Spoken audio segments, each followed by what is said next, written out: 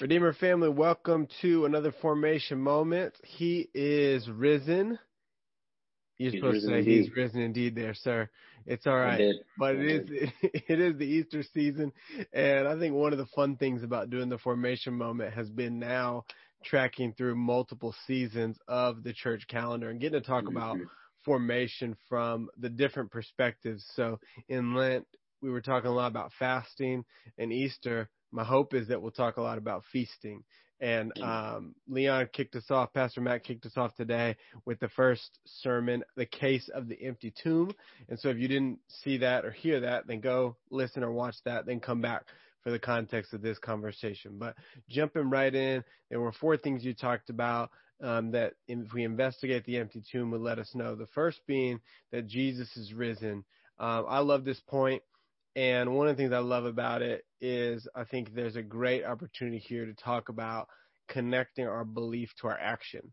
So oftentimes we don't necessarily want to talk about the gospel primarily as behavior modification, but I think with the resurrection, there is something about our behavior this should change, right? And so I would love for you to just talk for a minute about how do we connect the way we're behaving as resurrected people and what we believe about the resurrection. Like, what should that do to just the way we are present with people in the world?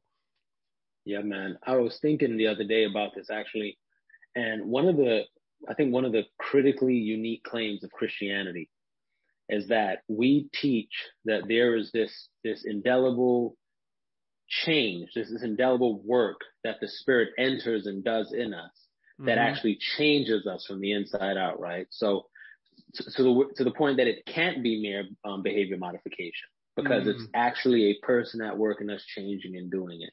And so the reality is the resurrection life of Christ that is within us as Christians is the Holy Spirit, the power of the Holy Spirit in us, bringing life to us and bringing life out of us, right? And Yeah. so I guess, how that works out practically is, Paul tells people there is an active part to that where you're walking in step with the Spirit. If the Mm-hmm. Spirit's leading, then you're trusting and following. And I think that's probably the best way for us to respond to the resurrected Christ and the resurrection life in us. Yeah, that's so good. And Yeah. I think one of the things that you noted in the sermon, which I would note as well, is that we have a different kind of peace, right? We walk with that Yeah. peace and not with that fear. And I think about that in light of, the first people who experienced the resurrection all the way to now. We've always been a people in great hardship, in great turmoil, right? Yeah. And yet Yeah. and still living out of the belief that nothing's impossible because of the resurrection. And so the piece is a little bit different. But you talked about what it looks like to seek Jesus with sincerity. And I thought that was, I felt particularly like that was a challenging word for the church today, right? To actually be sincere about our seeking of Jesus, not just our even what you noted in the sermon, like not just our coming to church because it's Easter, right? But what does it look like to sincerely seek Jesus? Yeah, that's the question. What's it look like to sincerely seek Jesus?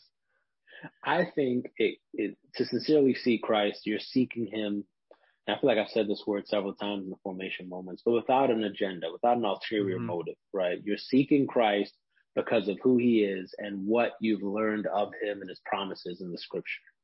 Yeah. And I think where we lack sincerity often is when we come to Jesus and we say we're looking for you, Jesus, but the reality is we're attaching it to other things, period, but primarily things that He hasn't promised. That's not in His Word. Like I said, like money or like Mm-hmm. homes or relationships, and I think that's where we start to lack sincerity, where it's not really about Him and what He has promised, but so many other things. Kind of cloaked in this, but it's all about Jesus. So. Right. So that's where the resurrection work in us starts to move beyond the self-centeredness, right? Yeah. And starts to become more Christ-centered or other-centered, or it's Yeah. something almost that's like counterintuitive to our will, right? Definitely. That's a good indicator. Like, so yeah, for those listening or watching, think about those times or spaces where it's like, I wouldn't have really asked for that. you know, that's Right. you're kind of onto something then, because it's like, oh, I don't even want to do that. but Right. something working in me is calling me into that. So that's good. There's this big theme in the sermon of investigation, which I really enjoyed. I like to have a clear picture in my mind of like, what does this look like? And even I thought, wow, that's broadly applicable to all of Scripture. Mm. So what might it look like for us as believers, followers of Jesus, to approach the Bible in a more investigative way? What Yeah. could that look like? What are some practices or ways you'd say, hey, consider trying this as you read the Scripture to be more curious about what Christ is doing in the story? Yeah. I think you touched on it really well last Sunday, thinking Mm-hmm. about the story, right? Especially the narrative portion of scriptures, the Gospels, Acts, a lot of the Old Testament. Think about it as a story, right? Consider what the actors in the story are thinking, what they're feeling, what they're Mm, smelling, right? Those types of things. And then as you place yourself in their shoes, now you think, okay, so whatever's happening, considering where they are, who they are, what they're dealing with, what are they thinking? What does this mm. mean to them? What does this mean for them? What does this mean for the people? And then to bridge the gap and say, okay, well, what does this mean to me? So I guess to put it simply, to place yourself in the story to where you start to question everything that's happening as if you were there, Yeah. essentially that way. So I think that's probably the best way we can do some investigative or even inductive Bible study. Yeah. Treat the scripture as it is, real historical truth, So Yeah, and I think one thing I would add to that is I want people to hear, and I guess you could disagree, but I yeah, really want people to feel like it's okay to be caught up in things or to ask yeah, questions about things or to even start there. Like when something is odd, right? When you're mm-hmm. like, well, that doesn't make that, like, start there and investigate that. Because I think for this story, right? Like, it's odd that this body would not be there, right? Like Right. that's a Mm-hmm. place to start. And like, what's going on here? And there's tons of stories in the scriptures where, like, why is the snake talking? Like, Mm-hmm. Yeah. why would they be doing that or asking that question? And starting there, I think, is a great way for us to investigate just where we're caught up. Yeah, let me just say one thing about that. For years, I've been reading the Bible. And since I first started reading it back when I was 13, I would read things and have no idea what it means and just think, whatever I'm thinking it means, I know it doesn't mean. But for a long time, whatever I'm hearing that it means, I didn't Mm, believe it meant.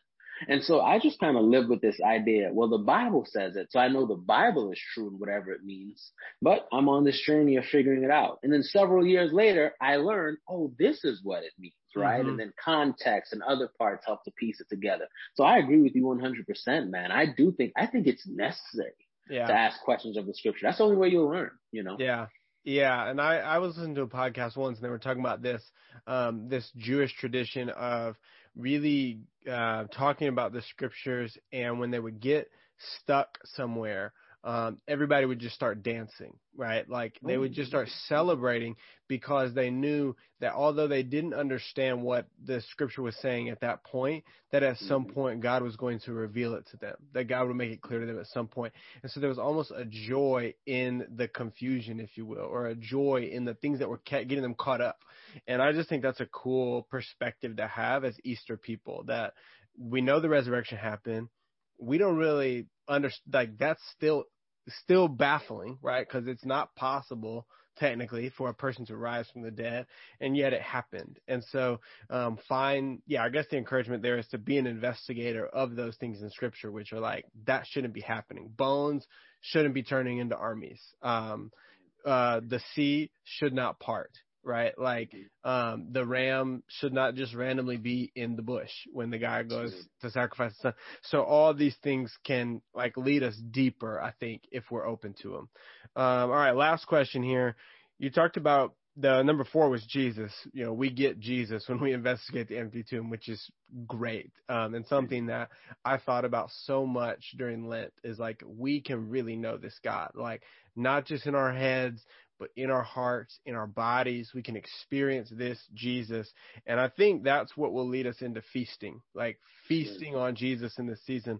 But what's a practice or two that you would say to people here's how you can feast on Jesus in Easter. You talked about, sharing about Jesus in the sermon. That was great. So you could expound there or pick another one. But yeah, what's it mean to get Jesus?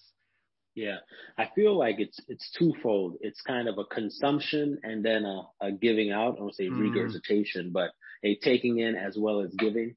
And Yeah. the taking in, I think, honestly, man, I've just been, I have my BCP here. I've just been going through this thing, and it's been such a huge blessing. There's a book where the writer of the book says that the Book of Common Prayer is like tongues, right? Giving us languages to pray and engage God that we don't have. And for me personally, that's been extremely helpful. Going to the Book of Prayer, being given the language, giving the scripture text to engage Jesus. There's a plan. It's leading us somewhere. And yeah, so I can honestly say you don't have to use the Book of Common Prayer, but just develop rhythms of just consistently engaging Jesus in the word and in prayer. Nothing's going to trump that. Well, everything else will be equal to it, I guess.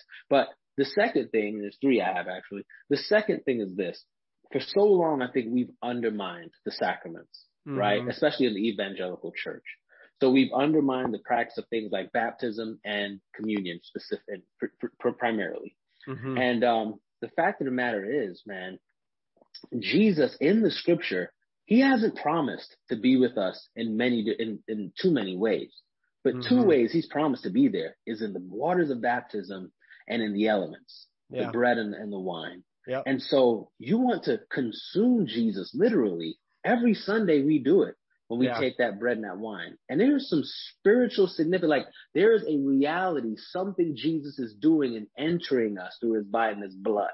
And although we don't necessarily feel it and all of that, by faith, it is true. When we go down the waters of baptism and come up, there is a spiritual something happening there, in reality.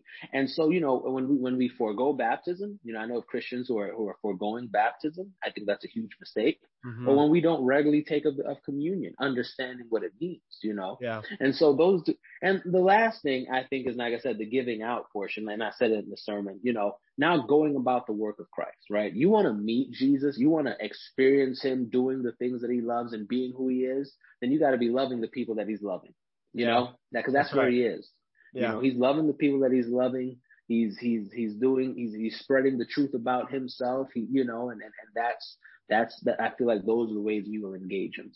Yeah, that's so good. That's so good. There's a lot here for us to feast on. I think that's the beautiful thing about Easter is sometimes there's more than even we can get our hands on. Our plate is full.